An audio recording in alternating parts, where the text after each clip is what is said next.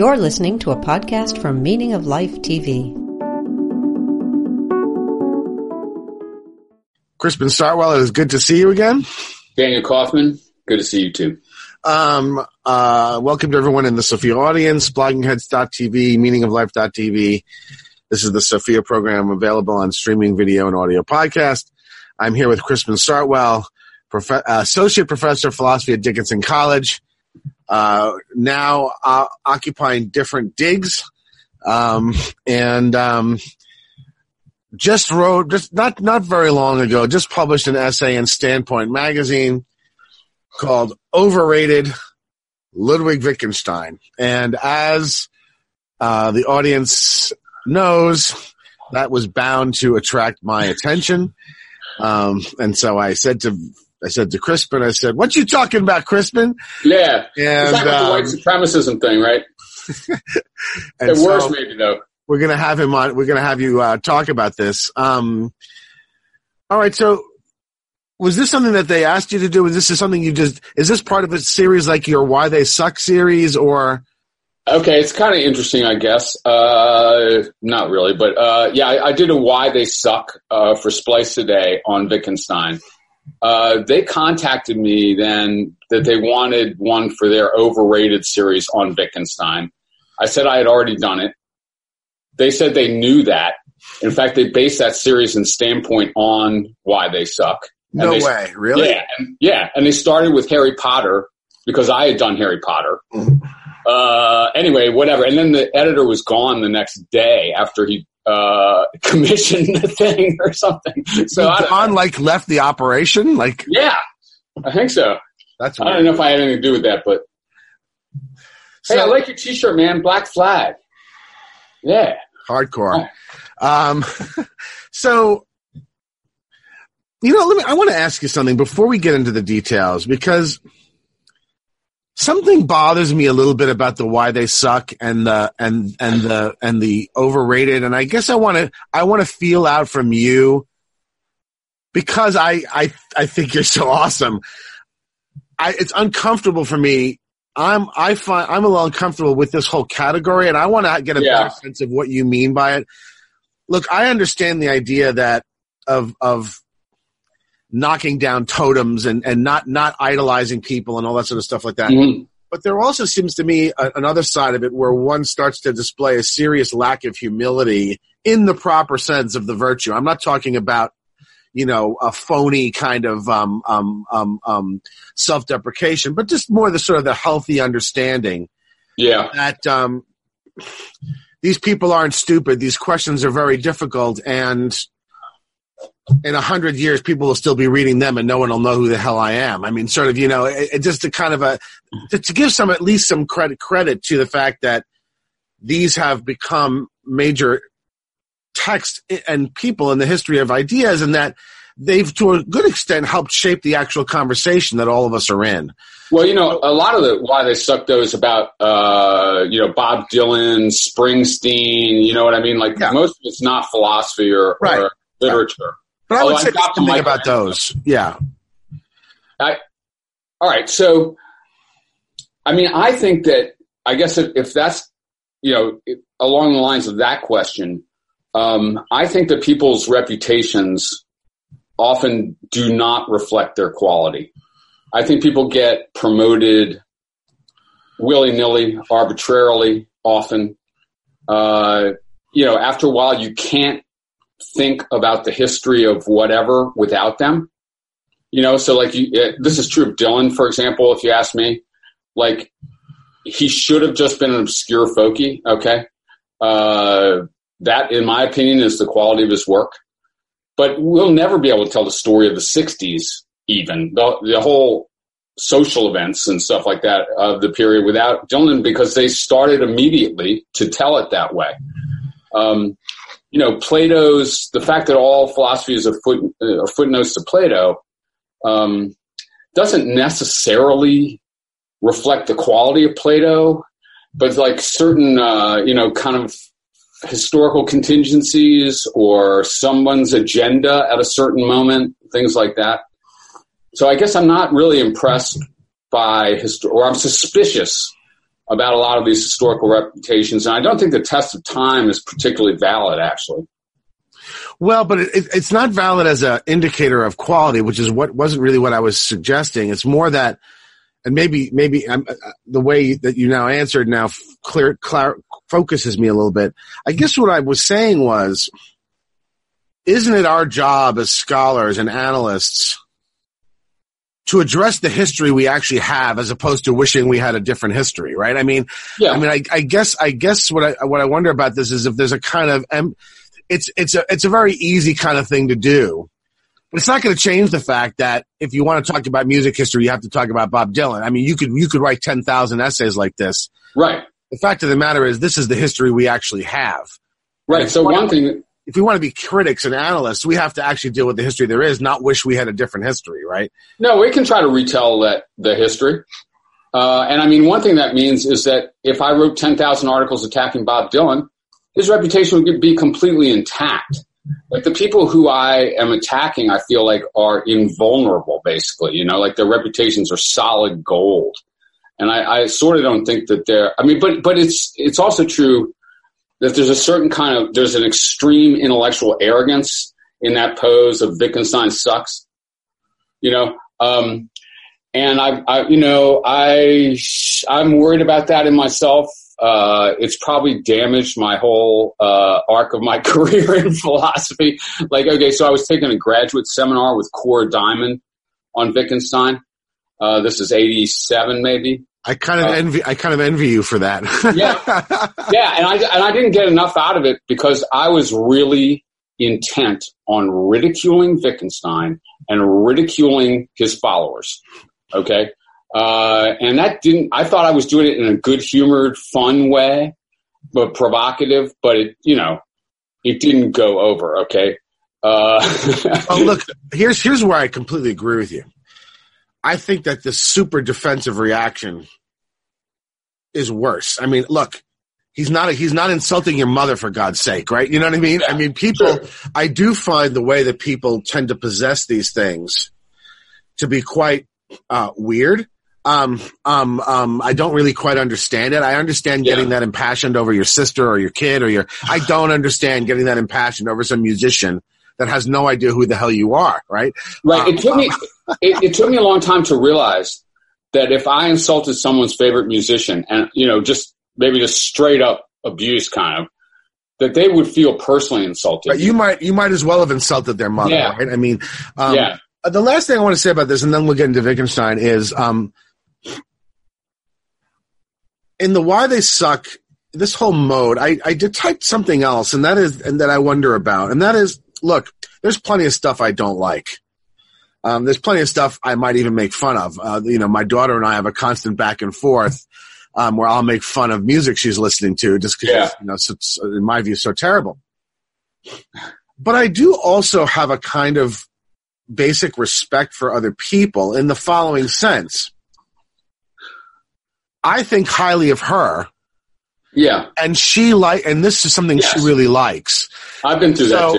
And so you are able to adopt. In other words, as long as the other person isn't being kind of a jerk about it, you are inclined somewhat to accept other people's taste and not indirectly insult them by suggesting that somehow, well, I think this is terrible, so therefore, obviously, you have no taste at all, right? I mean, are you really kind of, screw you, man, your shit sucks, right? I mean, okay. Well, I don't know if I've talked about this with you, but, I grew up in a family of brothers, and all of them music fanatics. Oh, wow. For one thing. Okay. Wow. Yeah. And we would get stoned, drunk, whatever, and argue all night. Fight to the death about music. Yeah. And just insult, just mint the worst insults we could imagine for the people the other people like, And that kind of it's like that kind of culture infested my brain, so that to me, it seems fun. Okay. I sort of want someone to come back at me in a spirit of fun. I'm trying to be funny, have fun. Yeah. And that I think is a perfectly healthy thing to do. The fact that others are so deadpan in the reaction is, I think, a problem. I guess I just wasn't entirely sure of your intentions. And now that it's sort of clear that you're kind of as a young boy would do, daring somebody to fight you, right? And yes, I actually quite like that. And I wish that, it's difficult to be the only one who's being playful. Yes. And as we both know, in today's climate, nobody is willing to be playful, right? I mean, it's just. So. Yes. And in grad school, okay, I was continuously playful, and I always thought it was going to go over, man, they took that so seriously. I actually think if you'd been in grad school now, I'm not sure you would have made it through. I mean, I think so too. And I don't think I would have. And I'm even not as much of a bomb thrower as you, but people are so prickly, it's impossible. Yeah. Okay, so let's get started. Maybe first, it seemed to me that the Standpoint piece focused a lot on personality, on Wittgenstein's impact on people as a personality. Yeah. Now, I guess what I want to ask you is sort of, is that the bulk of your critique of him? Is there a more substantive side to it, which you think he's overrated?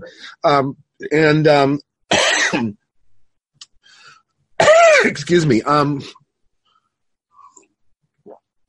Do we want to sort of address philosophers and philosophy primarily by the character of their proponents, given that so many fucked up people, right? I mean, do philosophy. Sure. Yes. Let's maybe talk around what you were trying to do there and what your attitude is. Yeah. No, that's true. It kind of focused on his personality. I think that bears on the philosophy, and the writing, we could talk about that in various ways. But I think you're right to separate those out provisionally. It's not like I'm, morally assessing, Hegel or something like that for every action. I'll just say autobiographically again, when I was studying at University of Virginia in the 80s, Cora Diamond was there. Renford Bambro was visiting, that was a British philosopher who knew Wittgenstein. Rorty, probably Wittgenstein might have been his biggest hero. There's a couple other candidates, Dewey and Heidegger, maybe. There was, and it felt like a cult in a way. I mean, especially when you're dealing with Cora Diamond and folks like that. Like, the only question appeared to be, what did Wittgenstein really mean? Yeah. Okay. Like, there wasn't a question like, what's the best position here, or what arguments can you give? But what did Wittgenstein really mean was the way you answered any significant question. Yeah. Also, I think, I was rebelling very severely against Rorty, and so that involved rebelling, at least to some extent, against Wittgenstein as he read him. Although certainly I think his reading is slanted in a certain way. Almost. I was going to say, do you think Rorty read Wittgenstein correctly? Yes and no. I mean, he read him tendentiously. He read him as agreeing with everything that Rorty believed. I felt like Rorty read everything in the history of philosophy in a kind of an absorption kind of. And by the way, I don't think there's anything wrong with that as long as you're clear and that's what you're doing, right? I mean, he's not clear, strictly speaking, doing the history of ideas, but you're kind of pulling all these threads that you think comprise maybe an articulable tradition that you think is a good one, right? I mean, right. His basic purpose was not to get Wittgenstein right, but to annex him to his project. I felt like he did that with Davidson. Yeah. The only awkward thing was that Davidson was a contemporary, and so when you saw them, there was dialogues with them. You realize how different they are. Yes. If you read Rorty, you might think that Rorty's a Davidsonian, and I don't really think he is, right? I mean, and to some extent, I had to come out from that spell and kind of realize that there's a Rorty Dewey, and then there's other Deweys, and and that's what he was doing. But Rorty's basic view, as I saw it at the time anyway, was that we are trapped in language, and there is no exit into the world from language. And he read Wittgenstein as asserting that, at least within the realm of philosophy in some sense, okay? And then Rorty also argued that philosophy was over, maybe Wittgenstein was the last gasp or just after the last gasp. And that Wittgenstein had shown that there were no substantive problems or even articulable problems in philosophy. And, that therefore philosophy should be replaced by poetry or fiction writing and stuff like that.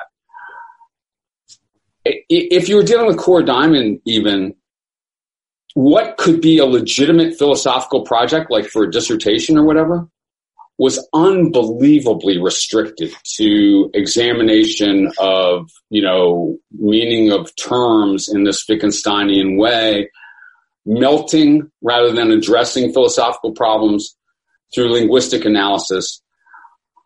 So I was in this atmosphere where I didn't even think, I went into it because I love philosophy, all right? And then I found out that this is it's completely over. It's been over for decades.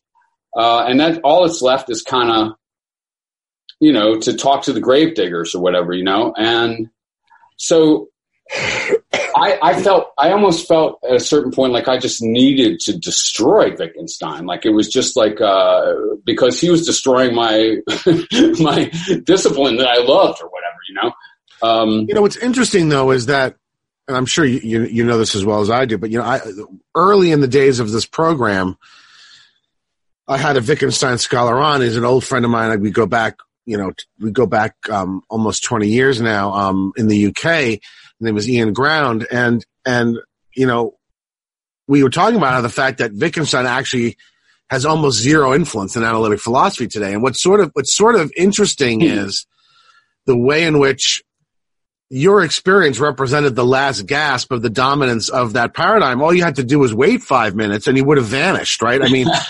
And so I guess that also puzzled me a little bit about why you're going after the guy now when, the number of Wittgensteinians, they're basically like, 3 philosophy hobos wandering around, the Peter Hacker and like 2 other people. Right, wandering around, trying to sort of, we're still here.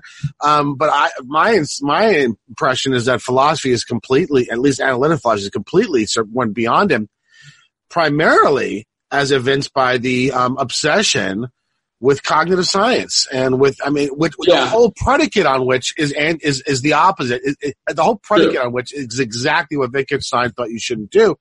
Yeah. Part of the reason I think it's so important to bring Wittgenstein back is I think that that's one of the worst wrong turns philosophy's ever taken. I agree with you. The cognitive revolution. I agree. I was a little puzzled as to why you're going after him now when, he's like the dead parrot in the Monty Python sketch, right? He's done, man. You're more likely to hear him in a lit crit environment than you are here, right? In philosophy. Well, I should really look. I think he's still read and respected in various ways. I guess we're still going back to the 80s, but like Kripke on rule following and stuff like that. That's 40 years old. It is. It is. Yeah. Me doing these overrated and why they suck things, I'm pulling back on things I hated in decades past, okay? I don't care about Bruce Springsteen. Bob Dylan is not recent, yeah.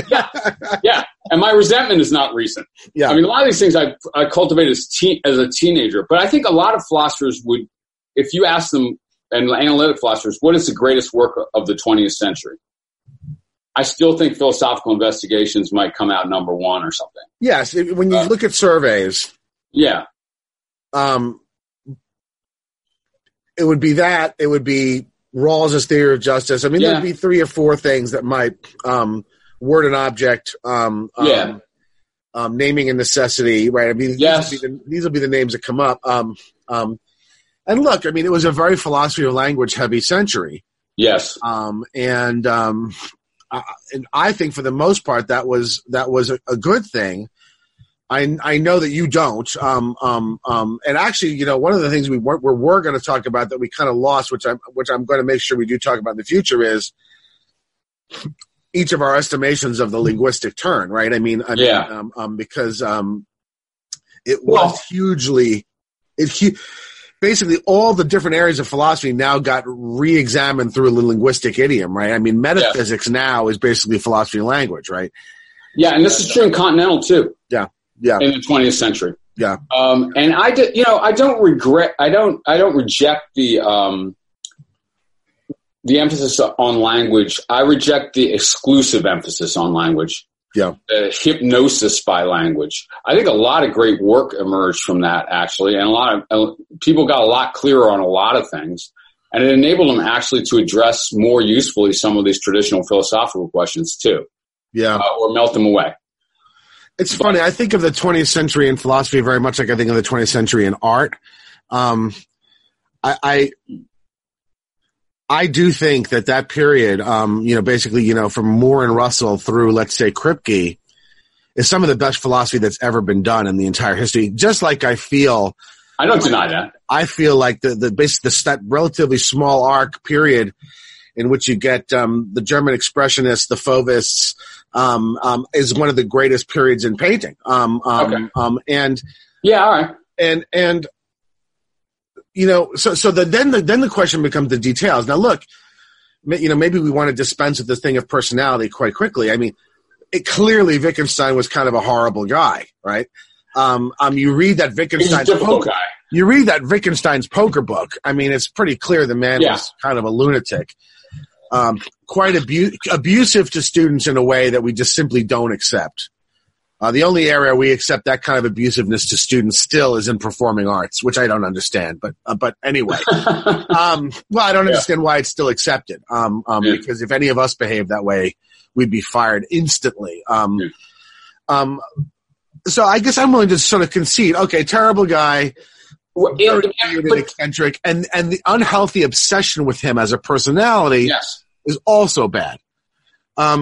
But that still leaves the philosophy, right? Okay, fair enough. Heidegger was a fucking Nazi. Yeah. But that still leaves the philosophy, right? Yeah, that's true. Some of it anyway. What's your problem with the philosophy? Because I know you don't just dismiss him on the personality. I know you have a problem with the philosophy. So could you articulate maybe in a general sense, and then we'll go into some of the specific areas?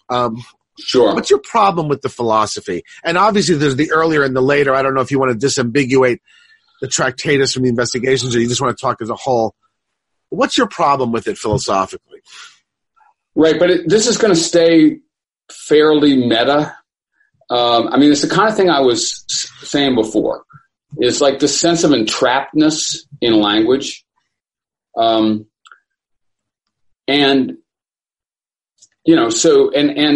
Also, I guess, maybe this is all ancillary, but the style in which it is presented also annoys me. Okay. Right? I can see how someone might be charmed by it. Really, or seduced by it, or it almost seems humble. But after I read like 10, 20, 30 pages of rhetorical questions that where after a while I'm not sure what he thinks the answers are, or he's just like throwing up more questions.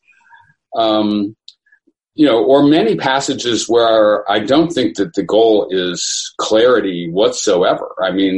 But that can be okay because he's saying that these things are much more complicated and subtle than we are thinking they are. But still, I think that, or then philosophy presents them as being like these questions about meaning.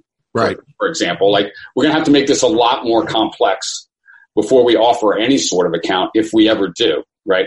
And I respect that because I think that's true. I've just been rereading the Investigations, and there's a lot I like about it, actually, and more that I like about it now than I did in 87, too. So I guess for me, the baleful philosophical effects have to do with this kind of entrapness in language and the characterization of philosophy. Philosophy has got to be over if the Philosophical Investigations is accurate, right? Like there's nothing in philosophy except showing that philosophical problems are not really problems. And once you're done with that, surely you're done with philosophy on this conception. Like the meta-philosophical stuff here, like in the low 100s. You'll have to read it because I did not bring a copy with me. So yeah. Let let's see. I mean, I got some little notes here about things I could talk about. So like 109, Philosophical Investigations 109.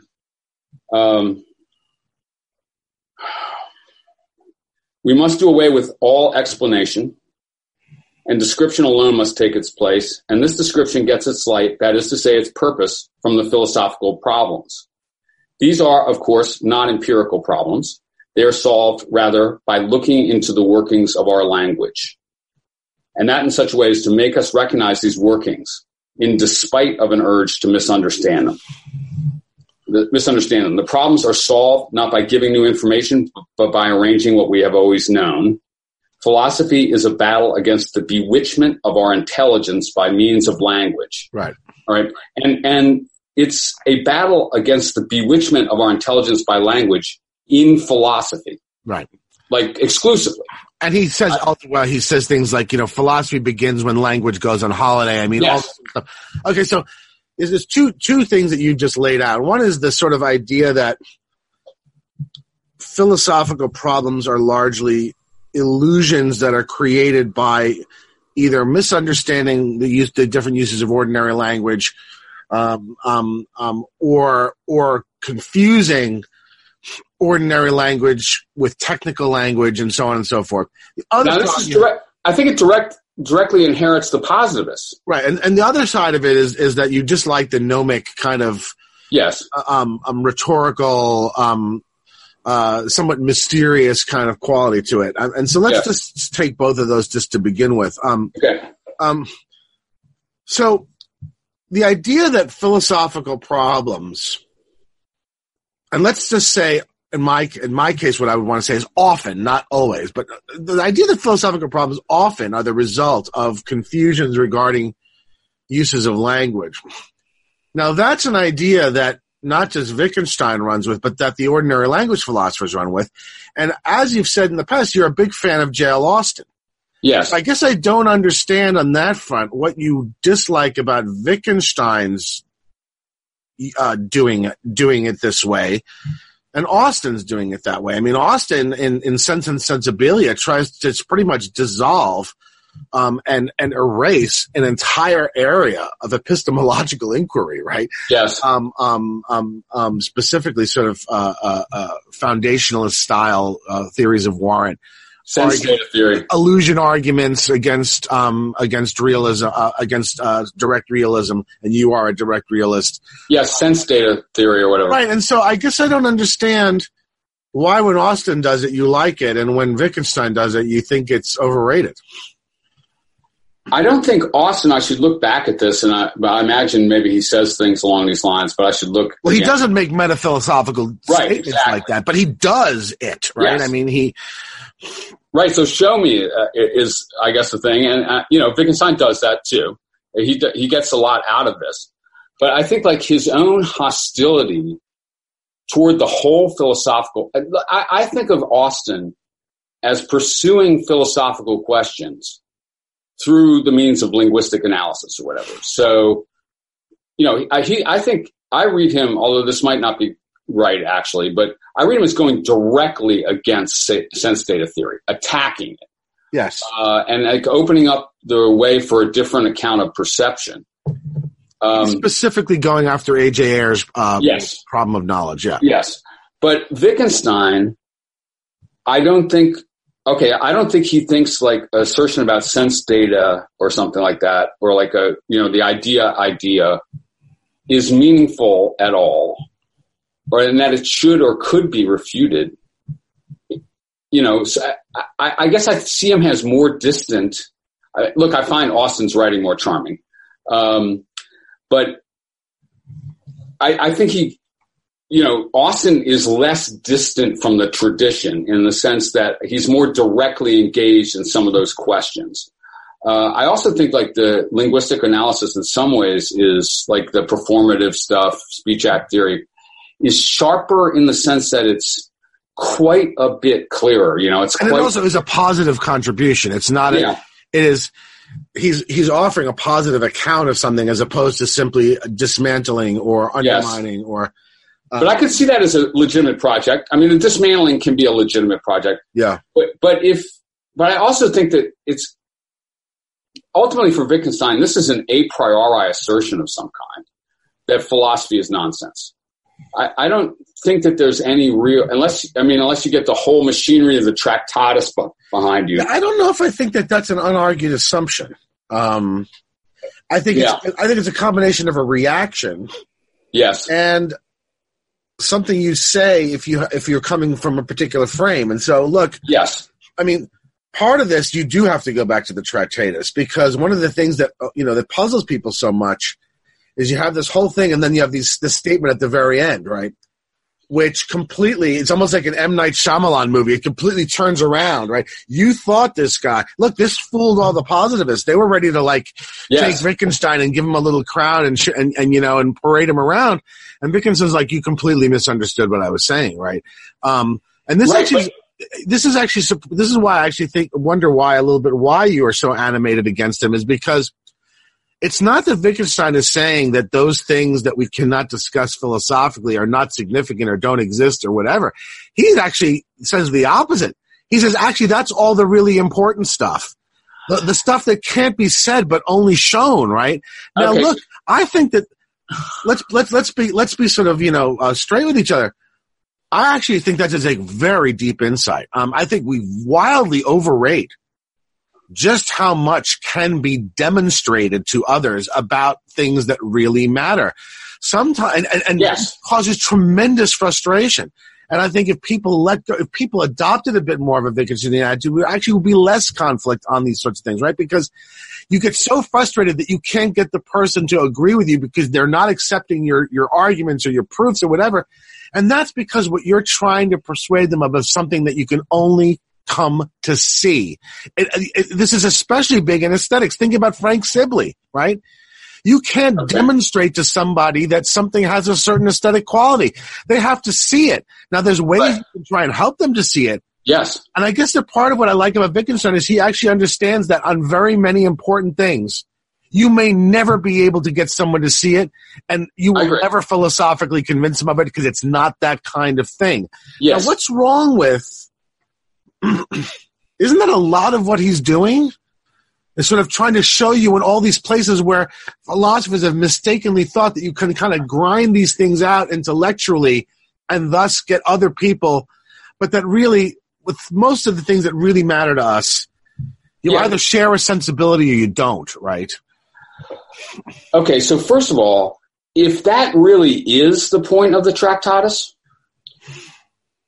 he left it to the last sentence, right? Didn't he? I mean, because he wanted to show what you could do in philosophy. He gave it the best version he could, and what he realized was how limited it was, right? Right. Okay, so look, man, I think that the first thing I want to say is we talk about that kind of stuff all the time. All right, I don't even know what he's talking about. If he's saying that aesthetics, ethics, religion are things that cannot be spoken. Well, we can talk about them. When is the last time you convinced somebody to like something? When is the last time you talked somebody into enjoying or liking something? They have to. All you can do is show it to them, right? Yes, completely. Okay, that's completely true. But why would you start out with this a priori? We can't talk about this. We can't talk about that. We can't talk this way. We can't talk that way. We'll never be able to elucidate this whole area because it's not even discussable. Or let's talk about the ways language interacts with gestures, demonstrations, walking around and stuff like that. That's the investigation. That's the investigations, right? So in other words, he exposed the limitations of the picture theory of meaning in the Tractatus, right? And then he said, okay, obviously this is not how language works, right?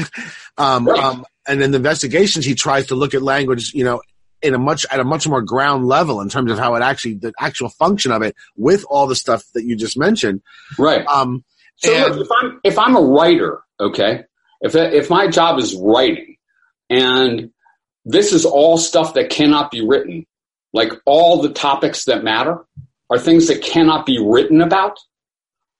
First of all, That's false, man. And then second of all, why are you a priori going to do this to me?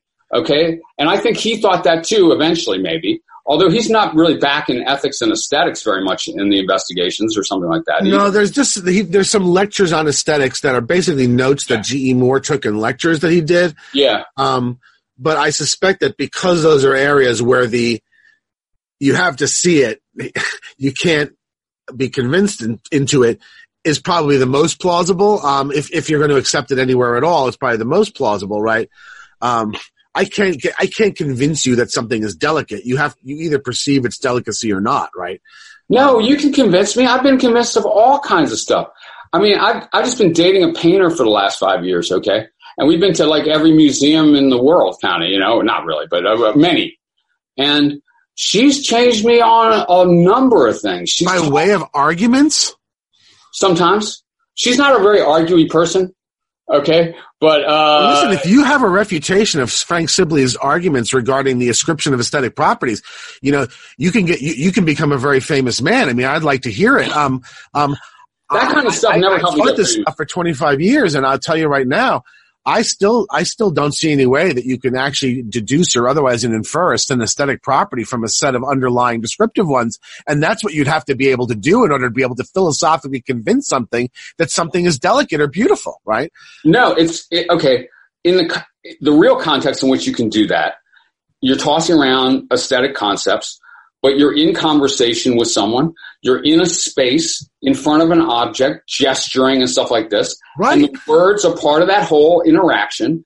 And of course we can elucidate aesthetic concepts, wave at them, elaborately describe works of art, show each other that we've misunderstood works of art. I have had that experience. Even though, I do Why They Suck or whatever, I might seem unpersuadable. But that is getting you to see something. That's not convincing you of something in the philosophical sense. I mean, that is getting you to see something that you hadn't seen previously. Now, part of the way you might do it is by describing the picture in different ways, drawing their attention to different parts of the picture, whatever. Yeah. At the end of the day, that is not the same as demonstrating something through an argument. Yeah. No, but philosophy is more than just a series of arguments on the page too. I don't know why people are so hostile toward philosophy, like at that moment, like Wittgenstein or whatever. Like, okay, when Moore goes, here's a hand and here's another, he is in a physical space, demonstrating, gesturing. That's part of his discourse, okay? Now, a hand cannot be said. A hand can only be shown. But that can be embedded in an entire course of linguistic, argumentation or whatever, giving reasons and so on. And not only that, but I think that Moore, I don't know if we talked about this, but when Moore gives a philosophical lecture, that is an ordinary context. Okay? Like there's nothing supernaturally bizarre about that. I've given hundreds of philosophical lectures. You have too, man. And you're still a physical body in physical space. You're still gesturing. You have intonations. Here is a hand, honestly, means exactly the same thing coming out of Moore's mouth as it would, in another context, if you could dream up another context. I think philosophy should not be separated from ordinary language and then condemned on that basis. It seems fairly ordinary to me, or it's an extension of ordinary language in various ways, or it might contradict that and float free or something like that. Let's bring it back with, some reasons and stuff like that. It's just interesting that you say that because, I, for one, have always tended to. So Stanley Rosen, the late Stanley Rosen, was a professor at Yale, and really a very good philosopher. I think he mostly was a classicist, but he has a collection of works called Metaphysics in Ordinary Language that I really think is amazing. And one of the things he describes philosophy as extraordinary speech. And this is part of his argument for why ultimately we cannot get outside of or beyond common sense, because in a sense, it's the frame, it's the standard of adequacy against which we deem all forms of extraordinary speech. Otherwise, they just turn into poetry, right? I mean, there has to be, and this is actually gonna come up when we talk about uncertainty, which I hope we're gonna get to not too long from now. But it's interesting that you say what you just said, because Austen, the whole point of his critique in Sense and Sensibilia of Air is that Air and all the other positivists, right, are using terms in extraordinary rather than ordinary senses, right? And so right. I guess I'd like to hear, I want to hear a lot more before I accepted the idea that philosophers, as they traditionally ply their trade, are employing ordinary rather than extraordinary speech, right? Right. Well, I mean, first of all, there's a spectrum there, I guess, you know. Of course, I guess there are philosophers who've introduced entire kind of technical vocabularies that didn't exist before. Someone like even Hegel or Heidegger is probably, you know, doing that, or Derrida. But even normal words like illusion, right? Yeah. I mean, Austen kind of shows how the philosophical use of that term, or reality, or real, or physical, material object, right? I mean, all these things. This is all the way. This takes you back to Descartes, right? I mean, this takes you back to. That's a pretty. I mean, I'm not denying that there's nobody in the history of ideas who sort of employed these kinds of terms in their ordinary senses. But I thought it was the whole point of the ordinary language critique that that's not the case. And that's part of the reason why we get these bewitchments, right? Is that philosophers are using regular words in very odd ways, right? Well, you know, when let's say Descartes uses the word dream. All right, I should look back at Sense and Sensibilia, but I don't think that I mean, my basic idea on this is that, and I'm just about to teach, you know, the Meditations yet again, is he means by dream just what we mean by it. I mean, or just, you know, just what Freud means by it, or just what a person in a cafe talking about what their dream last night means by it. I think that if we're talking about illusions, the problem isn't probably, in that case, the meaning, the use of the term illusion, but, you know, investigating what we do mean by illusion as a way to heal the idea, for example, that the whole world could be an illusion. I don't think that of those as senseless. I believe I understand them. So when Descartes says, like, how do I know I'm not dreaming right now? You know, I'm not sitting there going like, you know, I don't understand how you're using those words, man. I think he's using them just, you know. Now there could be deviant or technical terms. There could be cases where language leads you very far astray, like you have a certain definition or characterization or reconstrual of a particular term that, you know, like maybe the way Hegel uses the word absolute or something like that, you know, or but I think I'm not sure why philosophy hates itself this bad. Like why it thinks that, I don't think language is on a holiday every time out in every philosophical sentence for 2,000 years. No, neither do I. And look, neither do I. And that's the sense to which, you know, I don't take on, I don't have heroes, right? I mean, if I say something like I'm a Wittgensteinian, I don't mean what a lot of people mean by it. I'm more, look, in this sense, I'm a bit more like Rorty in that I want to pull what I think is the really strong stuff from everywhere I go. And it just so happens that I find a lot of the stuff in this tradition very strong. Yes. I certainly don't accept it wholesale. I've actually written pieces in which, I've pointed to the sort of limits of the kind of Wittgensteinian analysis. I've sort of tried to talk a little bit about why maybe in some sense ultimately it's not completely satisfying. And so I'm not some kind of slavish devotee. I'm certainly not as much of a partisan as Cora Diamond is. I mean, I basically accept ordinary language philosophy in the sense that I think if we're trying to say what a term means, we're trying to say what we mean by it. when we exchange it in ordinary context. Like, I think that's the best way to elucidate the meaning of a term. Maybe the only way really to find out, explore what we actually do already mean by it, rather than what it should mean or what it, as a Platonic form, what it is or something like that. Yeah. But I'm not into the strict segregation, like the positivists and all that, of metaphysical from ordinary talk or something like that. Or I'm not willing to consign philosophy as a whole to a non-ordinary and thus nonsensical status. I think the words in philosophy, first of all, they come from ordinary usage.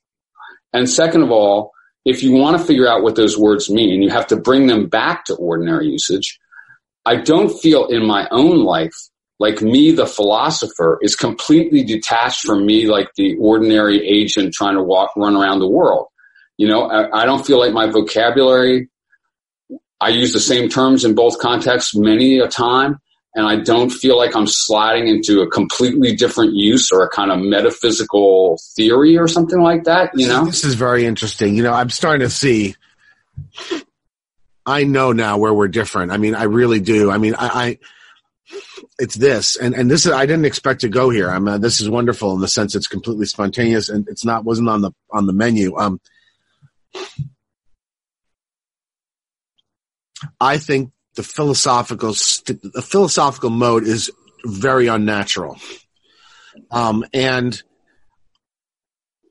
I'm very, I think it has a much more limited use than philosophers think it does. Okay.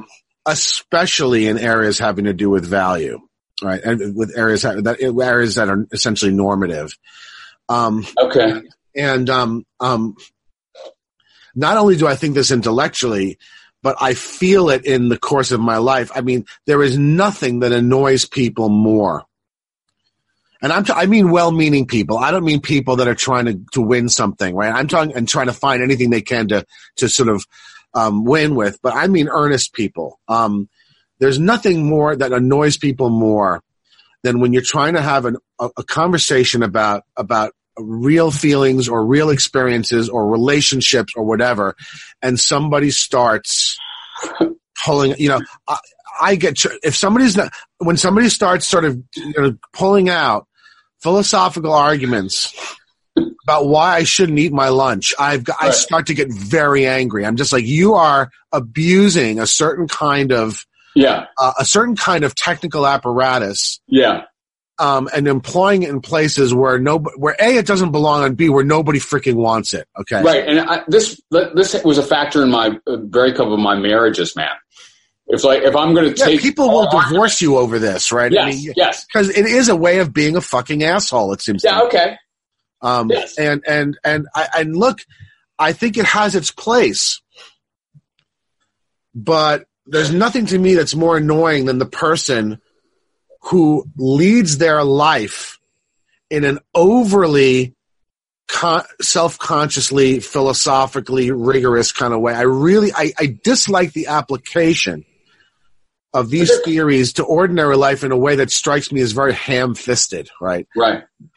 Maybe that's a difference, but you see much more of integration. A lot, and in that sense, you're much more like an ancient Greek thinker, right? I mean, I view philosophy as a highly specific technical activity that has a very limited series of uses. Right. And that for the most part, when it goes outside of them, it not only gets things wrong, but alienates people, right? You could take someone like Dewey, right, who has the same kind of misgivings. And he asserts like, okay, so if this stuff doesn't like help us in our lives, if it doesn't change our lives together or something in some practically useful way, then let's just forget it. And the words mean, whatever gets us to that point or something like that. If we're evaluating meaning for Dewey, we're like evaluating how this projects out usefully into the future or something like that. Like, you could philosophically argue that philosophy should be more grounded, more practical, more human. That the kind of, I would like argue with Kierkegaard, for example, or somebody like that. Like, it's gotten way too abstract in Hegel or something. we need to bring this back to the concrete conditions of our lives. But that seems to me within the philosophical discourse. Right. I guess in my own life, I kind of felt that, I mean, it feels natural to me or inevitable, right? Like, or it feels like very me-ish. Like I'm just going to, so any like political conversation from very early in my life is liable to drive me into like very general normative questions. It feels natural. It feels like we're still discussing the same thing, but at a higher level or something, or a different level or a more generalized way. And then we can bring that back to specific moments or issues or something. And, you know, and I guess, but I was like kind of bereft or stranded in 87 or whatever by this distinction, which ends up condemning philosophy as a whole as meaningless, you know, or over or whatever. I don't know. I'm not sure we're going to really, this is pretty rich meta philosophy. Well, that I don't disagree with. I mean, that's the point at which I get off the bus, right? I mean, I'm teaching philosophy, right? I'm writing it. Right. So obviously I don't agree with Wittgenstein that everything is gone, but this deep question about, you know, you can go two ways with this, right? And it seems like you go one way and I go the other. One way is to say, look, yes, philosophy has become this very specific, technical, of limited though powerful use, very unnatural sort of speech. And so we should curtail it. And then when we do all the other things, we should sort of, you know, be more instinctive, more intuitive, more sort of, you know, integrated in the way we approach it.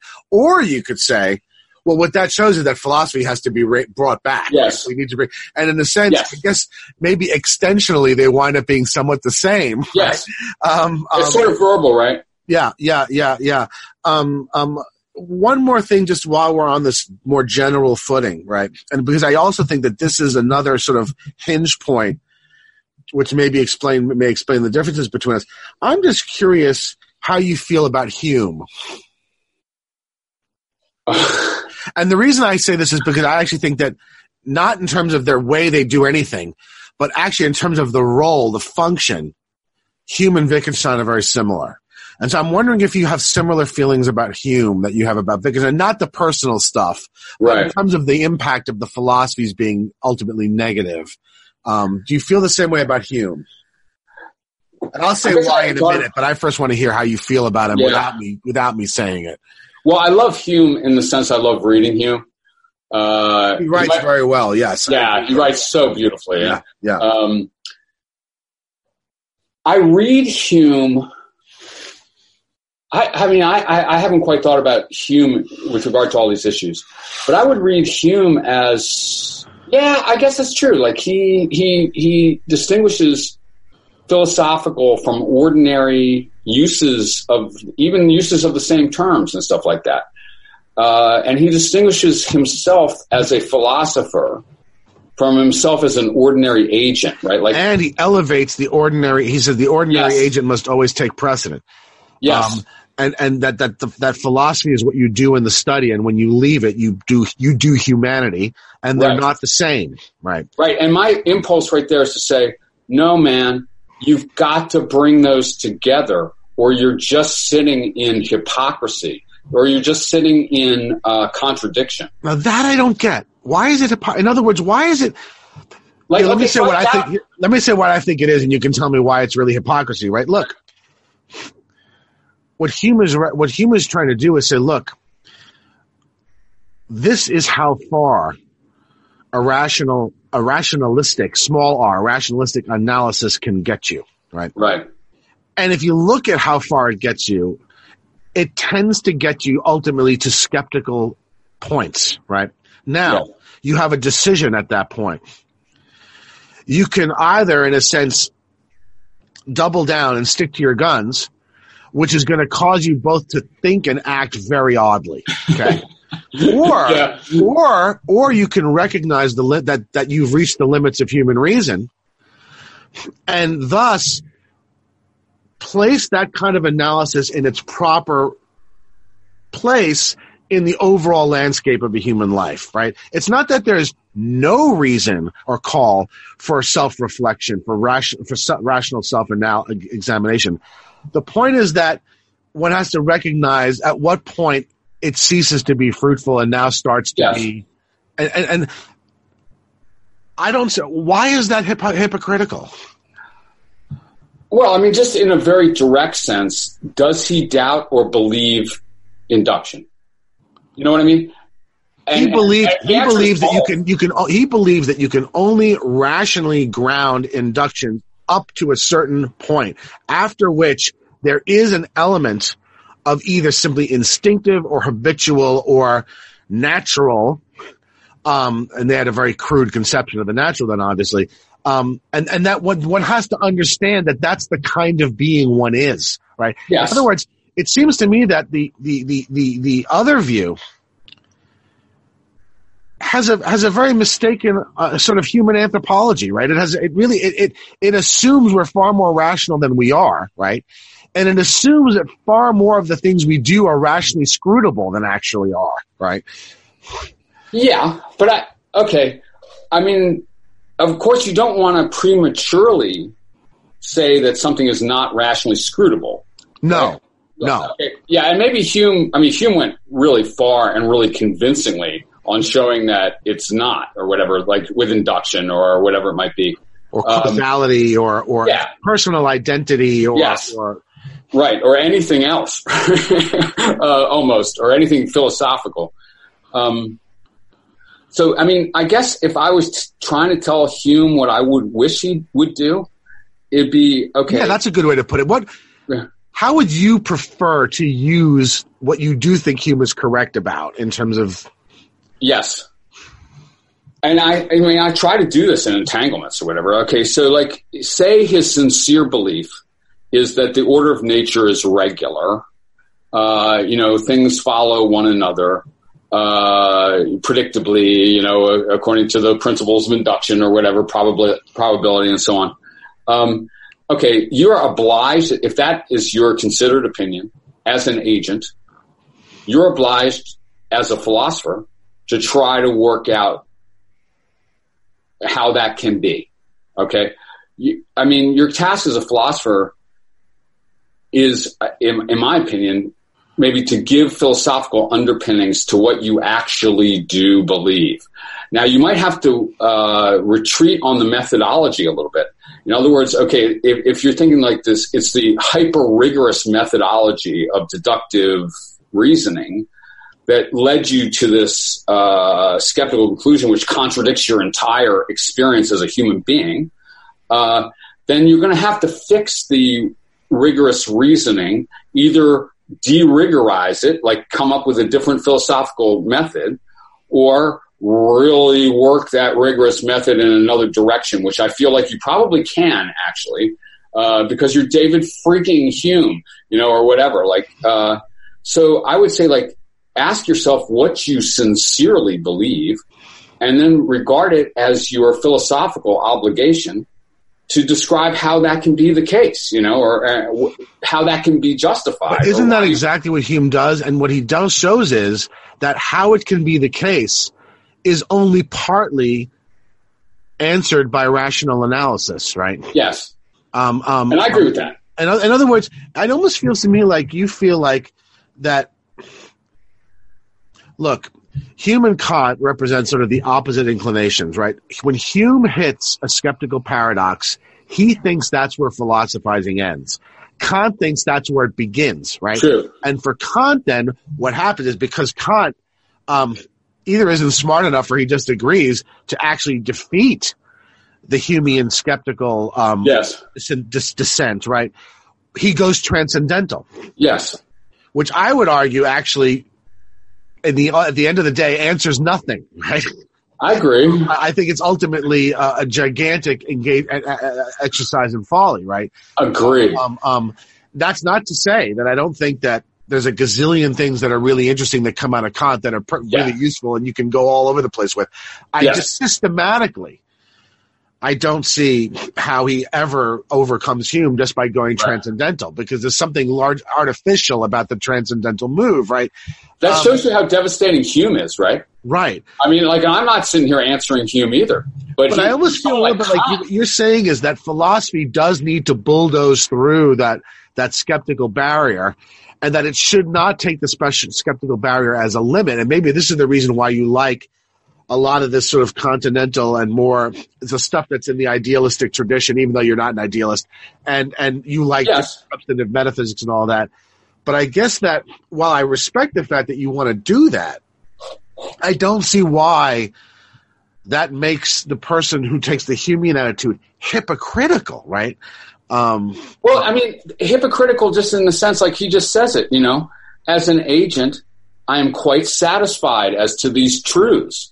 As a philosopher, I want to know the basis of the inferences. Right. Is he what's wrong with the idea that, look, philosophically, I can show that my belief that I exist as an enduring self is not rationally sustainable. Yeah. Nonetheless, when I walk out of here, I'm going to interact with everybody as if I am an enduring individual person.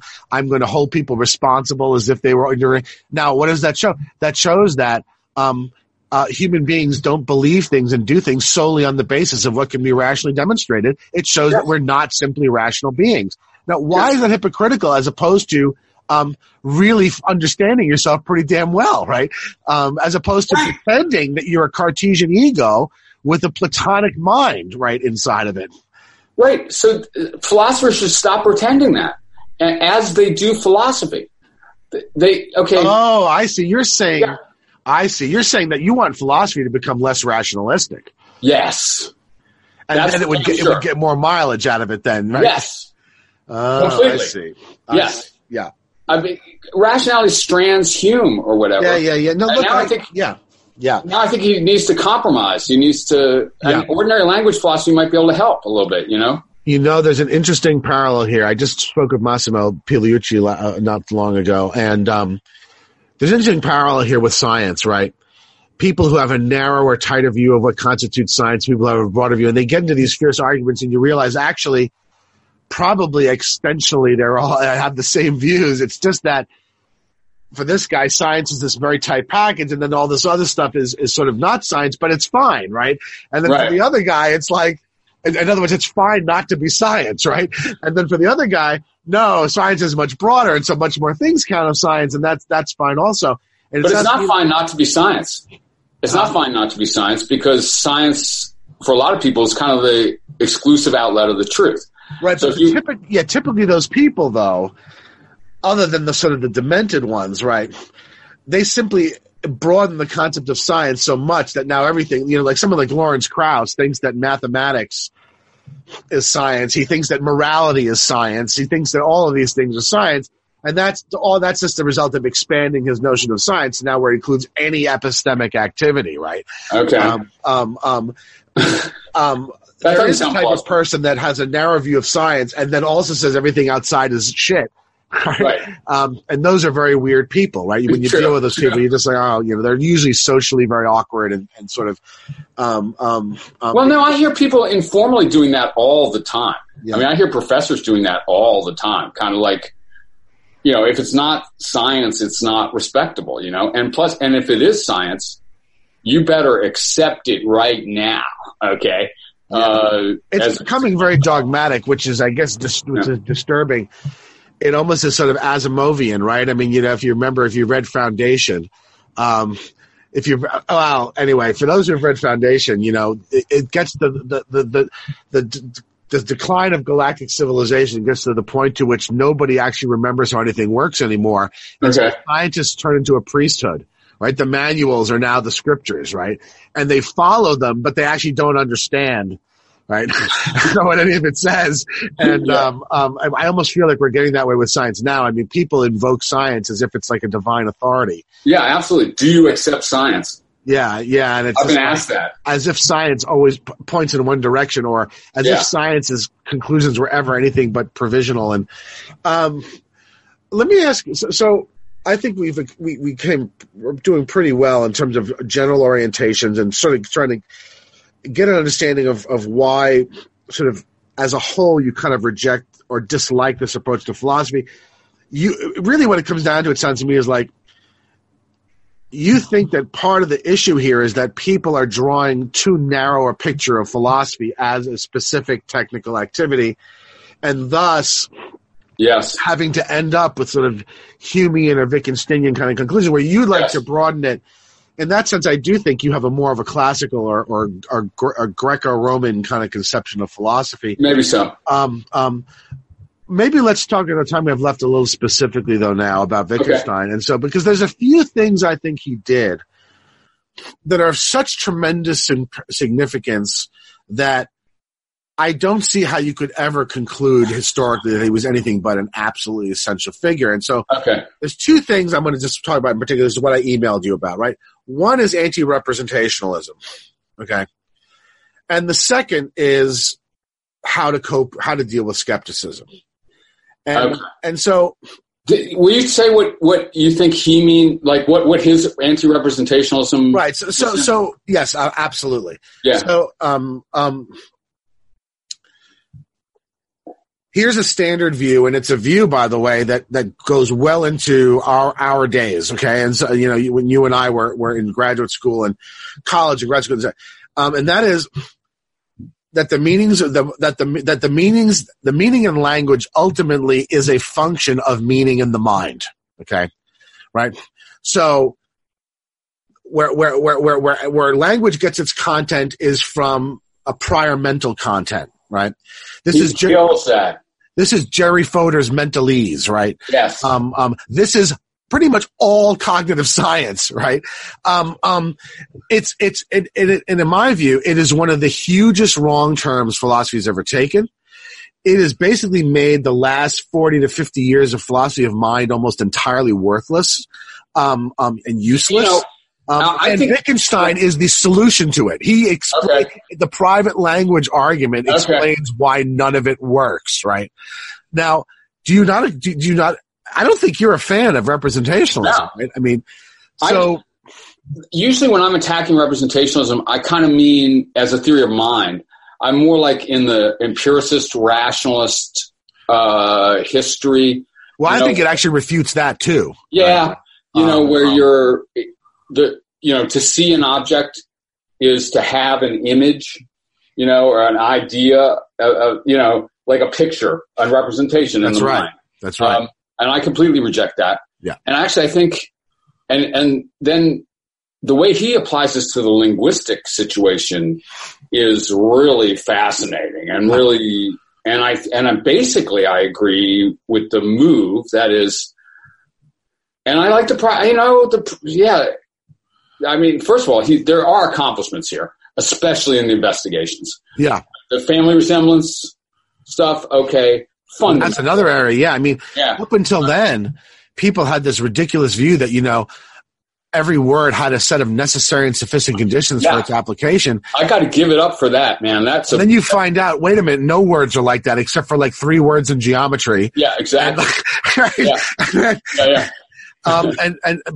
just stay on that. Yeah, go ahead. Wittgenstein's representationalism. I mean, I'm going to let you keep formulating or whatever. I guess what worries me about it, and maybe again I'm getting this from Rorty a little bit, I want to empty the representation into the external world, and I feel like he wants to intensify it in a certain way. Like, in other words, like there's no, I don't know. I'm not sure what his position on this is, but if there is a position exactly, but. The position is that meaning is ultimately public, not private, right? And so because at the heart of meaning, at the heart of concept formation, is our rule-governed activities, right? And that you cannot follow a rule in isolation from a community of agreements that consists of sets of agreements, right? And so you can't internalize meaning because meaning is ultimately public. And so the relevant place where you're going to do your sort of analysis is going to ultimately be sociological. It's going to be out in the community and in their practices and customs, not in the internals of the brain. I mean, these people really think that. I mean, you read Fodor, right? He really thinks that there are like things inside your head that intrinsically mean something, right? Yeah. And Wittgenstein shows why that it cannot be, right? It's not just that it's wrong. It couldn't be right because of the ultimately rule-governed nature of meaning and because of the ultimately public nature of rules, right? And I think he's convincing on that. I really do. Yeah. And that's rather important. I think he could be clearer about it too. Like I would like him to flatly state his conclusions, but I understand it's against his religion. Well, let me ask you know what? Let's take a detour on that for a minute, because I don't think this will take very long. So I really like that, and I'll tell you why. I mean, it seems to me, look, talk about not being hypocritical, right? This is the opposite of being hypocritical. If you think that a lot of philosophical problems are essentially mistakes in that they proceed on the basis of a false assumption, right?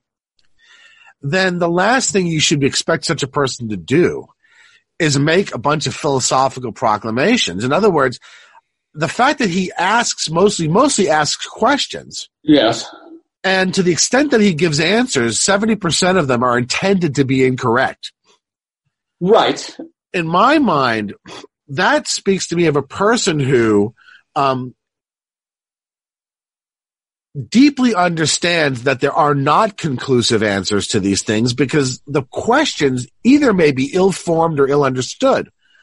Right, but and so the best thing to do then is to ask them in a provocative way so that the reader engages with the question. Right. I can see that. But you just reconstructed his positions in a fairly clear, definite, attacking this tradition sort of way. Yes. And everyone has been doing that with Wittgenstein ever since. And often in contradictory modes, okay, like they disagree completely about what the conclusions are. And I just think he could have done a little more of that. Like it seems to me a little bit disingenuous. Like I feel he has conclusions. He had very strong views, but then when he writes, he acts as if he doesn't, is what you sort of don't like about it. Yeah, a little bit. Fair enough. But back to the actual stuff, like a little bit. Yeah. So I guess like the way I was thinking about this back in the day anyway, I want out of the social, I want out of the linguistic into the material external world. And I'm not sure I'm seeing that in Wittgenstein, right? Like it's all a matter of social practices, language games. Whereas I want meanings that extend into the world. Now, I'm not sure that anything he says is quite incompatible with that, but just the picture is relentlessly social and relentlessly limited to language in terms of meanings and so on. Well, what do you mean by the world? Look, he wants to take it out of the head. Yes. Put it into the social practices, right? Yes. Now you say, well, I want it to go beyond the social practices to the world. What do you mean? To the trees and the rocks and the lakes and stuff? Right. So we talked about that entanglements. I guess I just find that ultimately obscure, right? Because in part, I do accept the sort of basic Salarzian distinction between the scientific and the manifest image. And I think that the scientific image tells us a lot, right? But what it doesn't do is it doesn't tell us anything about the sort of the essentially teleological practices of people, right? The practices that in a sense have a normative dimension, as all of our practices do. Our epistemic practices are obviously our political practices are, right? And Sellars actually says that normativity is sort of like, is the fundamental quality of the social. That's partly why he's an anti-reductionist. And the two images have to be kind of superimposed to get a complete picture because they have an entirely different internal structure, right? They have an entirely different set of fundamental principles and entities. I think we've argued about this, but I disagree with this. The fundamental principle, the fundamental entities, if you want to call that, of the manifest image are persons, right? The fundamental entities in the scientific image is going to be some sort of subatomic particle, right? And what you get from that is an entirely different I don't see how you're going to get moral practices out of trees and rocks, right? Well, you're not going to get any more practices without stuff like that. You know what I mean? Like, you're going to have to build some buildings and stuff like this. You're going to have to sail across the lake to meet somebody. That's true, but that doesn't mean that the lake is in any way interestingly involved in, for example, the rules and guidelines that we set up for how people are allowed to behave when they go to the lake, right? I mean, well, the lake is involved in the meaning of the word lake.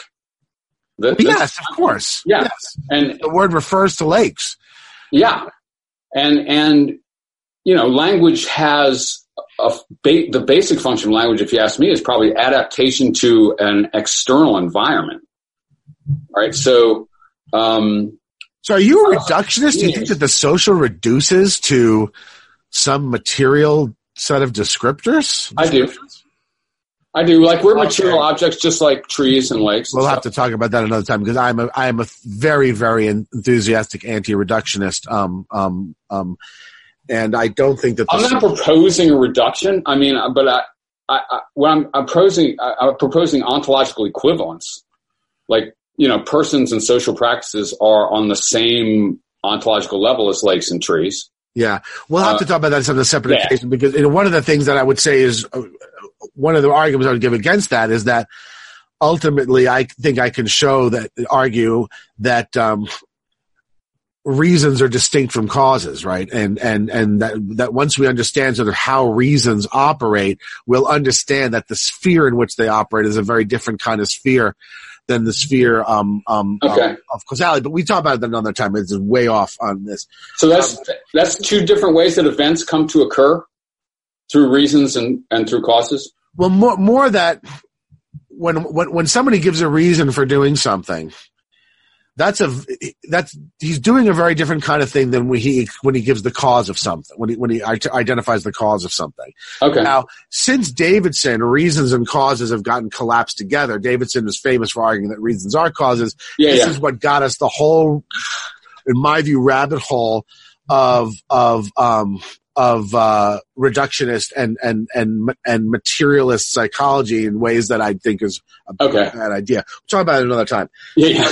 Okay, so we both kind of like the anti-representationalism. Maybe you wish that he'd gone further. You don't think that it should stop at the social. Yes. That's fine. But you do accept that sort of this was a valuable contribution. Certainly we both disagree with the mentalistic kind of approach to a lot of these philosophical questions. Let's ask about. So the other one is uncertainty, right? That one you really kind of dissed in our exchange, and in my view, I find that funny because you like G.E. Moore so much. I do. In my view, uncertainty basically is simply articulating what Moore left unstated and providing a kind of a frame in which it makes sense. And I also think it is the only approach to skepticism that I've ever seen that I actually think works. So what do you dislike about uncertainty? All right. Well, one thing I'll say is, like, it's quite typical of Wittgenstein interpretation that you think he's basically agreeing with Moore or supplementing Moore. He's fleshing out what in Moore is left largely implicit. Yeah. And I think that he spends the whole book attacking Moore. But it's, that you could come through a book this size and not know that, not be certain that whether the whole book is devoted to elaborating and agreeing, spelling out and correcting Moore, or the whole book is devoted to destroying Moore. That doesn't seem to me like, it's not how I would want to write a philosophy book. Like, leaving people with questions like that, like, are you saying P or not P at the end about the whole theme of the book? Right. But you may well be right. Look, this is so, look, I hate to saddle philosophers with this, right? I mean, look, we just mentioned Sellers, right? Everyone from Rorty to the Churchlands claims Sellers, right? Now, I mean, that can't be, right? I mean, and is that a fault of Sellers, or is that a fault that people are so fucking partisan, even in intellectual circles, that they want to claim things, and rather than say, wow, this stuff is really hard, and because it's so hard and the issues are so sort of fundamental and at a certain level abstract, there's a lot of ways you could go on it, right? I mean, it's not obvious, right? Instead, they say, oh, yes, it's obvious in this one direction. So now it looks like there are 15 completely contradictory interpretations of Sellers, but that's not Sellers' fault. That's the interpreter's fault, it seems to me. That's true, although I feel like Wittgenstein is a particularly bad case of this. You know, you can't tell whether he's saying the same thing in the Tractatus as the Philosophical Investigations or just the opposite. Yeah. You can't tell. You know, the disagreements are fundamental, and they're true of Kant also. By the text. It's true of Kant. The whole analytic continental split comes out of a disagreement over how to interpret Kant, right? I mean, I wish Kant had been clearer too. Yeah, not much is going to be left if you're going to saddle the author with contradictory interpretations. There's not going to be much left, right? I mean, all right. So, but let me ask you this. All right. Yeah. I'm G.E. Moore. Yeah. I really am, man. Like the reincarnation, baby. Yeah. And I'm going, and here's a hand and here's another. Now, I say I know that. Does Wittgenstein agree or not? Yes. He does? Yes. Okay. So it's a non-empirical. No, listen, if you want me to run what I think the argument on uncertainty is, I can do it in like 3 minutes. It's actually, I think, very simple. And I actually think it's actually somewhat Carnapian, the logic of it, right? So look, here's what Moore says. Moore says, here's a hand, there's a hand. Now, it's not as if Moore is not aware of the illusion arguments, right? Oh, yeah. Not as if he's not aware of them. Part of his point, what he said, and I think he actually says this explicitly, is that the problem is that none of the arguments against it are as compelling as the thing that they're arguments against, right? I mean, and that's sort of the appeal to common sense. Yes. But I think that Wittgenstein offers a way to make the appeal to common sense not simply a hand wave. Okay. Because look, the inevitable response is to just point out to Moore all the 15,000 ways in which your common sense goes wrong, right? So, you can't just sort of hold that up as a totem and then walk away, which is why I think most people think that ultimately the paper is a failure. Not because it couldn't work, but because it's got too hand wavy of an appeal to common sense. He doesn't sort of unpack, okay, well, wait a minute. What is it about this that makes it more plausible than any of the arguments you could ever amass against it? What's going on there? Okay. And I think Wittgenstein shows it. So, I think of Moore as attacking Hume, right? In the sense, the way we framed it. He's attacking, yes. Yes, he's saying like he's popping for the agent rather than the philosopher. And he's saying like, all the knowledge is occurring on this level. Right. And this is good enough, you know, like that kind of stuff. Yeah. And I think though that Hume is also, there's a substantial disagreement on the interpretation of Hume. I tend towards the Norman Kemp Smith interpretation that Hume ultimately should be viewed as a naturalist and not a skeptic, in which case Hume should be read more like Thomas Reid and a lot less like Berkeley, right? I mean, and so I think that actually Hume agrees with Moore, I think, actually. Okay, that's not implausible. Of course, Hume calls himself a skeptic over and over again, but yeah, and I think that's unfortunate. But I do think if you actually look at the structure of the treatise, that it's pretty clear that the section of the understanding is being set up for a reductio that then gets cashed out in the section on the passions, right? It leaves you in common sense reality in some way. And this has been, people have been going back and forth. Kemp Smith wrote his book in the 50s and people, this was the reigning view of Hume for a while. And then it came back around. No, he's really a skeptic after all. I don't get into history of ideas fights. Okay. Fine. If that's not Hume, then it's Hume Star. Hume Star is really great. Okay. Here's what I think Wittgenstein's sort of the argument is, and that is that, skepticism makes the mistake of treating all the propositions or beliefs within a system as having the same character and as being on the same sorts of grounds, right? Okay. That's the whole thing about without the hinges, the door doesn't open, right? And so you can't have doors without hinges. So if we're going to talk about doors, then certain things have to stand fast, right? Right. And if I'm going to talk about the solar system, right, I can doubt whether Saturn is older than, let's say, Jupiter, right? But I can't doubt that there are planets and still be talking about planets. Okay, and in other words, there is a you can't doubt that there are planets and not be talking about planets, right? I mean, what? You're talking about planets when you say, I doubt there are planets. I can't engage in a discourse without certain things standing fast, right? The idea that justifications go all the way down to the bottom, that's just your old school foundationalism, and it's false, right? And the reason it's false... I read Wittgenstein as asserting that over and over. He's saying the opposite of that. In order for the doors to open, the hinges have to stay put, right? Over and over again, he says things like, I could not prove it, so I didn't know it. I couldn't produce decisive reasons, could I? And that's a conceptual condition on knowledge. Like, I think he's like a screeching justificationist in this. He's exactly the opposite of that. He's all right, well, that's exactly the opposite. He's an anti-foundationalist. He's one of the most prominent anti-foundationalists in the history of philosophy. The whole point is that certain things have to stand fast in order for an inquiry to even take place. And what the skeptic does is, in a sense, undermine the very basis for the inquiry one is involved in, right? The skeptic mistakenly, and look, this is sort of similar to a somewhat Carnapian point, right? And that is that, once you're talking within a frame of reference, right? There are certain questions you cannot ask because the very frame presupposes that they're there, right? Which is why he says when you ask external questions, you kind of misunderstand what kind of a question you're asking. And what Hume is suggesting is that the skeptic misunderstands the beliefs that he's challenging. He thinks that the belief that there are planets is like the belief that Saturn has 6 moons, right? I think so too, though. No, but I don't. I mean, relative to discourse on planets, that there are planets is a hinge proposition.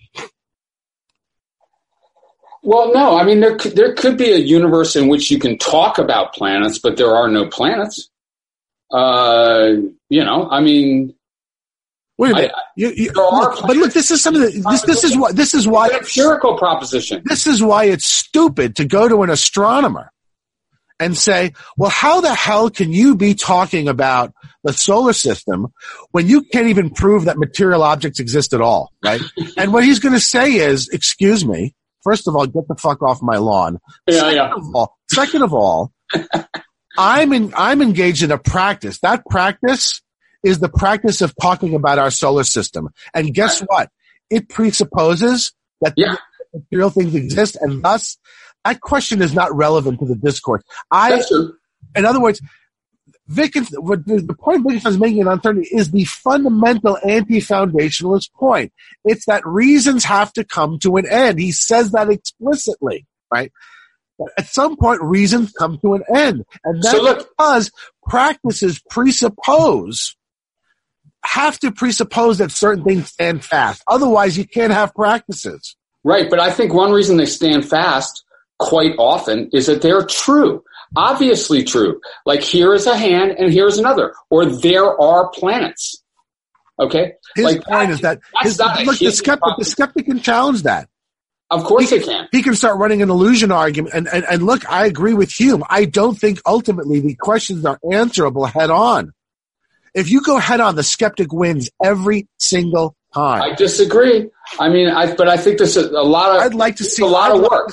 I'd like to see you produce, either yourself or in anybody else, an actual successful head-on conclusive refutation of the skeptic. I don't think it can be done. Robert Nozick didn't think. I mean, this has been going on for hundreds of years. I'm surprised that you actually think that. I think that Moore refuted skepticism. I think here's a hand, here's another refuted skepticism. If you take him at face value, he did nothing of the sort. He just begged every question. Okay, I understand why you say that, man. And what Wittgenstein's doing, I think, is unpacking what he's saying. Look, no, don't dismiss humans more so fast. Yeah, he kind of said it in a hand-wavy way, and he made a kind of a fool of himself with some of the things he said about what he knows for certain. And it turns out, actually, he's like, I know for certain there's something outside the window. It turned out he was in a different room, and there was nothing outside the window. What? I don't know, man. So the point just is that look, if you take more deadpan, it's a fucking laughable joke. Okay, nobody thinks it succeeded except for you, right? Yeah. I mean, however, in my view, what uncertainty is doing is saying, look, here's how you can interpret Moore in a non-hand wavy way.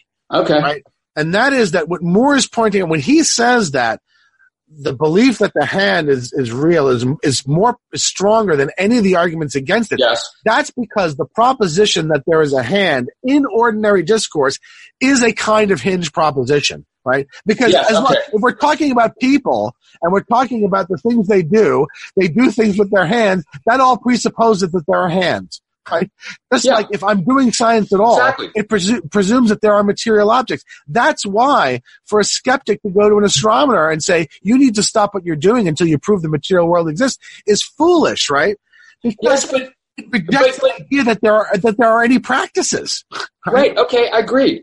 Now that's it. That's the whole thing. Okay, good.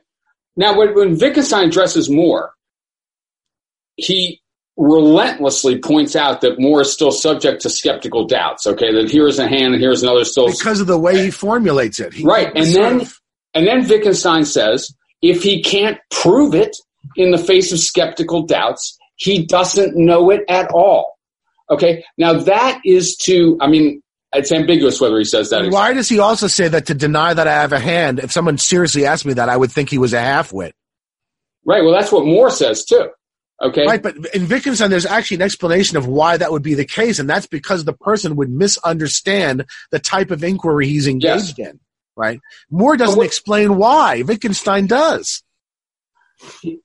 He asserts that Moore cannot know that here is a hand and here is another on the grounds that knowledge is a concept that requires rigorous justification or deductive proof even. All right.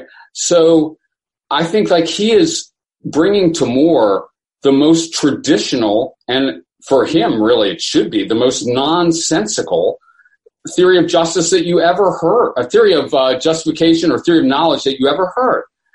In other words, he's bringing this philosophical concept of knowledge to bear, ignoring how we actually use the word know, okay, which I think quite encompasses here is a hand and here is another.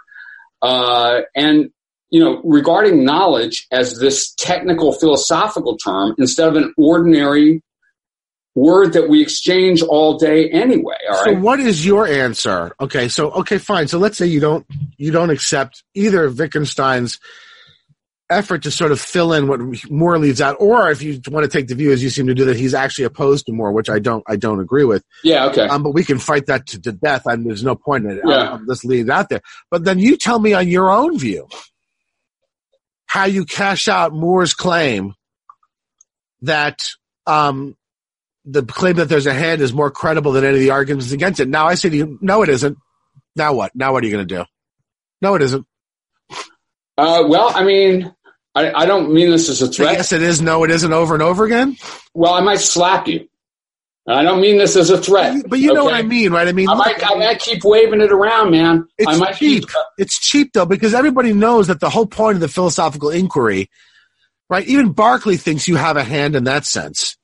Okay. I'm asking you whether you really believe there's a hand here or not. And if you really don't, Berkeley believes there's a hand. Berkeley believes there's a hand. Right. He just disagrees with a certain analysis of what that means. Right. Okay. And so it's not enough to just sort of, wave your hand. I mean, it's cheap, man. It's cheap when we're doing philosophy. Now, you want to say, well, philosophy is just like everything else. No, it isn't. And people don't walk around doubting this stuff. Well, sure they do. I mean, they might have people think themselves into the dream argument at a young age and things like that.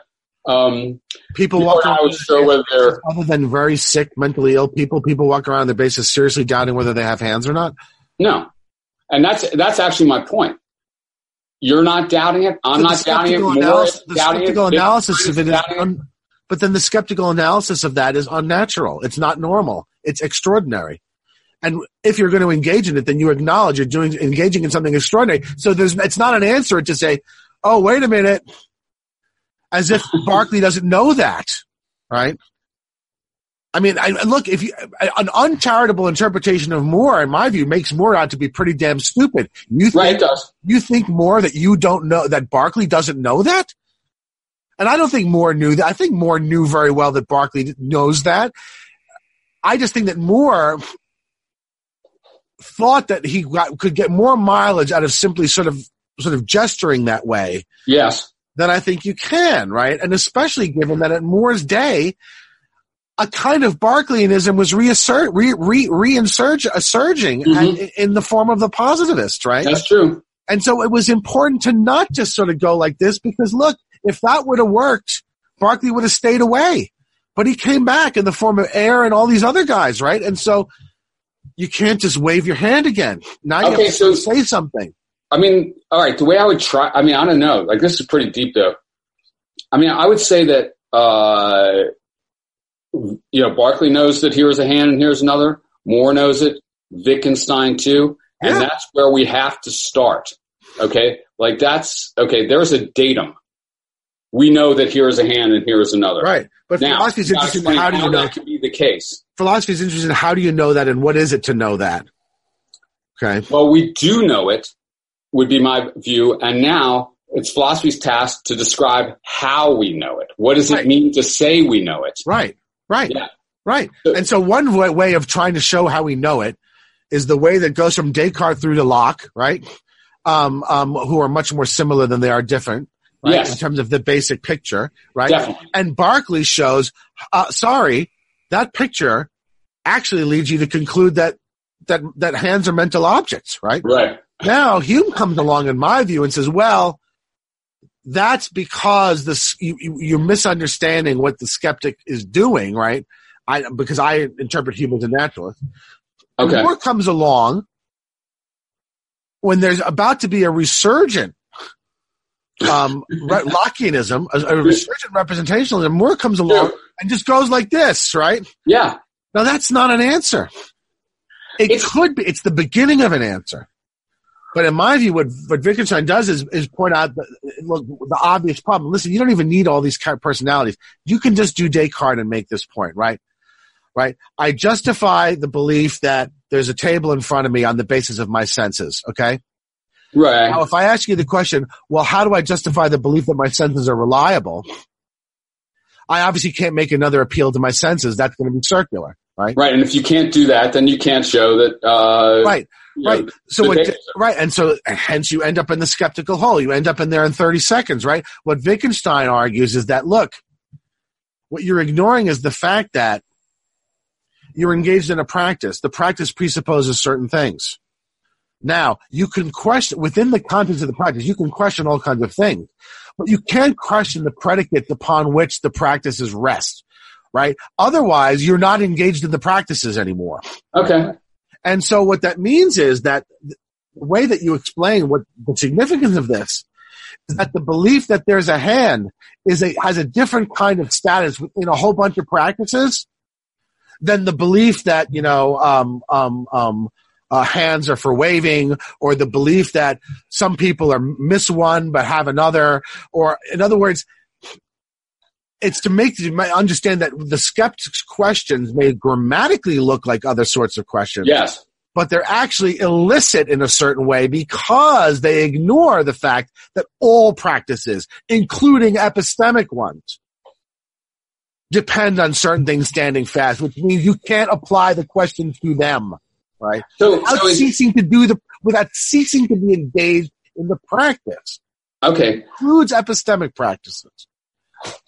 Is the assertion of the existence of anything like philosophy on holiday or something like that? Or language on holiday? Or does he ultimately, all right, does he think that Moore knows that here's a hand and here's another? I think he knows that, and I think he thinks that we all know it, but I think that I think you can get to the end of this book and not know whether he thinks that or not. The skeptical arguments against it, I think he says, are only successfully overcome. So if you take the skeptical arguments being unanswered as a barrier to being able to say, I know that I have a hand. Yes, and he does, I think. Then the only way to do that is to show that the skeptic is in some sense making a kind of mistake. Okay. And in my view, the mistake is in treating claims like there's a hand as similar to claims as people's hands often get dirty, right? I think it is similar. I mean, then I think you're left without an answer to the skeptic, other than waving your hand and hitting the guy when he says, "I'm sorry, I don't find that persuasive at all." I find the arguments very persuasive, right? And maybe with more, I don't think I need an answer to the skeptic. Or I'm willing to sit there and say, I can't prove it. Okay. I can't even give like a convincing argument for it in the face of these considerations. But guess what? I take myself to know it. And, and that means that it's true. Okay. Then I believe it. But then don't you feel, that's sort of, in my view, I actually think it diminishes more. It turns more into nothing more than Samuel Johnson kicking the stone. Yes. I love that too. I think it's cheap. It's trying to show you what you really believe, man. And it's trying to insist that you say in philosophy what you believe.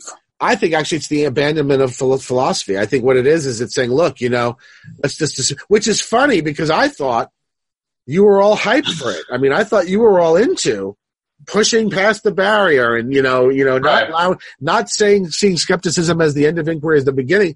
And now what I find out is you just want everybody to just fall back on unreflective common sense. I think we ought to re-articulate philosophy in this way. Like it's not going to be a structure of pure reasoning to justify conclusions. It's a part of human life that muddles about, So I don't think, I want to change philosophy. That's for sure. I think that's what Moore is doing, right? He's saying like, I'm going to say, qua philosopher, exactly what I do actually believe. So let's start there. All right. Now let's see what can be justified, what not, but at least let's go for some kind of sincerity on this or whatever, Yeah. Yeah. Yeah. Yeah. Look, it's interesting. It's funny. When we started, we agreed a lot. And as we're getting more, we know each other better and it's the disagreements starting to come out, and which to me is incredibly rewarding because I really like to see. I feel like I'm still trying to understand what your view is, right? Okay, good. And I almost feel like we need to go back to entanglements, because I still don't know if I think I understand. You seem to assimilate or accumulate together practices, mental processes, brute sort of matter, right? This whole thing with the knots and the threads and all that. I'm wondering actually if I actually didn't understand it. Okay. I thought maybe I thought I understood it better than I did, but because I know how sharp you are, I know when I'm saying to you, this is cheap and all that, I know you're not cheap. Which makes me think, okay, I'm still not getting where he's coming from. No, it could be cheap, right? Because I agree with Moore. Okay, so, and surely that's an accusation against Moore. Like, here's a hand, here's another. That's a cheap refutation of skepticism or whatever. But I'm kind of endorsing that cheapness or something, or trying to reconstrue it in a way that's philosophically significant or something. I guess part of what puzzles me is that in some modes and with some of the thinkers you like, you seem to be really hyped for super speculative, esoteric, metaphysical kind of thinking. And then on other fronts, you then seem to want to be like a guy who just sort of wants to sort of stick with unreflective common sense. Well, I think those things reject philosophical analysis. And I guess because I'm inclined to be charitable, I don't think you're being inconsistent. I suspect that there's something, you have a way of thinking about this in mind that I'm not quite getting yet. I want my metaphysics to, first of all, be compatible with my common sense and to reflect it. And, so I kind of like, I feel that my metaphysics, high flown as it is at points or whatever, very abstract as it is at points, is an attempt to capture my actual everyday experience and acknowledge its authenticity and acknowledge my commitment to it, as an agent and stuff like this. That's where I want to start the project of figuring out what the universe is. Okay. And so I'm going to start with my ordinary experience and not undermine it. Let's see what happens. Like, I'm going to embrace it and use it to expand into the metaphysical realms and stuff or the questions about epistemology and so on, or the abstract philosophical questions. So I don't think of that as a foundationalist move or anything, but I just, I want to start out sincerely stating what I believe and then seeing if I could create a philosophical picture, even of the whole thing, that's compatible with that or starts with that. It almost feels to me like this phrase just came to my mind. I don't know whether this works or not, but it almost seems to me like in a weird way you want to deflate philosophy, but inflate life, right? True. In a sense, sort of, bring them do this with them. Yeah. Or identify. Or I think sort of, here's life. Philosophy's gone way up here, and I simply want to deflate philosophy, right? To where it's now, where it's reined into the. It seems to me you're sort of bringing them both, one down and one up. Kinda. That's good. Thanks for that. Actually, I think that's right. Yeah, it's sort of like you want to inflate the significance of this, while simultaneously deflating the analysis of it. Yeah, or the concept of knowledge or something. Yeah. In general. Yeah. That's what it's starting to seem like to me. Anyway, this was really interesting. Didn't go how I expected, but that's great. And it's been great, Dan. It's really. The audience likes it a lot better when people yell at each other. You and I are such old, grizzled, battle-scarred people that we can do this and if you were still a drinking man, go out and have a few afterwards. That's true. It's interesting today. People are so allergic to conflict, and conflict has become so toxic. But I think it's a good thing that people see people who like each other a lot really fighting. Right on. Because people then understand, they don't confuse intensity for hostility, right? And that's what I liked about philosophy originally a lot. Just that you like a real deep, important conflict, which you're prosecuting at maximum, the maximum of your abilities. Yeah. But that can be fun for one thing, and it could be enlightening possibly as well. Yeah, I really missed that. It's sort of, when in the old days when I was in graduate school, you'd have the weekly colloquium, the speaker would come. People would not just brutalize the speaker would brutalize each other, and then after it all, you went up to the bar, and you all drank together and ate cheese and wine and cheese, and you realized, these people are just it's almost like sports, right? Yes, I like that. I think we've completely lost that now. Yes, philosophy is so brittle. Yeah. And I think one of the reasons why we seem to agree so much, even though we disagree on almost everything, is because I think in that fundamental temperamental way, we both feel the same way about how this should be done. I agree. Yeah. Did you read that Agnes Callard piece? She's been, by the way, on Blogging Heads now, I think once or twice. Okay. She's one of the most interesting people. She's one of the most interesting people around right now. Yeah, I think so too. And she had that piece, Is Philosophy a Fight Club, which is about this. Yeah. Yeah, and I wish more people would listen to her, actually. Yes, I agree. Anyway, thanks so much. Thanks, Dan. How's your semester going? All right? Yeah, so far so good. Coming up on midterms, Yeah. Going pretty good. Yeah, mine's going pretty well also. Yeah. Anyway, I look forward to reading whatever you have next coming out. And looking forward to talking to you soon. Thanks so much, Dan. Take care, my friend. Peace. Ciao. Before you go, a quick message from the suits at Meaning of Life TV. Meaning of Life will always be free for you to watch and listen to, and we don't even go the NPR route of guilting you into donating during Pledge Week. But we do have a small request. If you enjoy Meaning of Life programming, rate and review us on iTunes. The iTunes algorithm weighs positive reviews heavily, so taking a few minutes to rate and review us will help more people find out about our shows. Also, of course, we encourage you to subscribe to our Twitter and Facebook feeds. Thank you.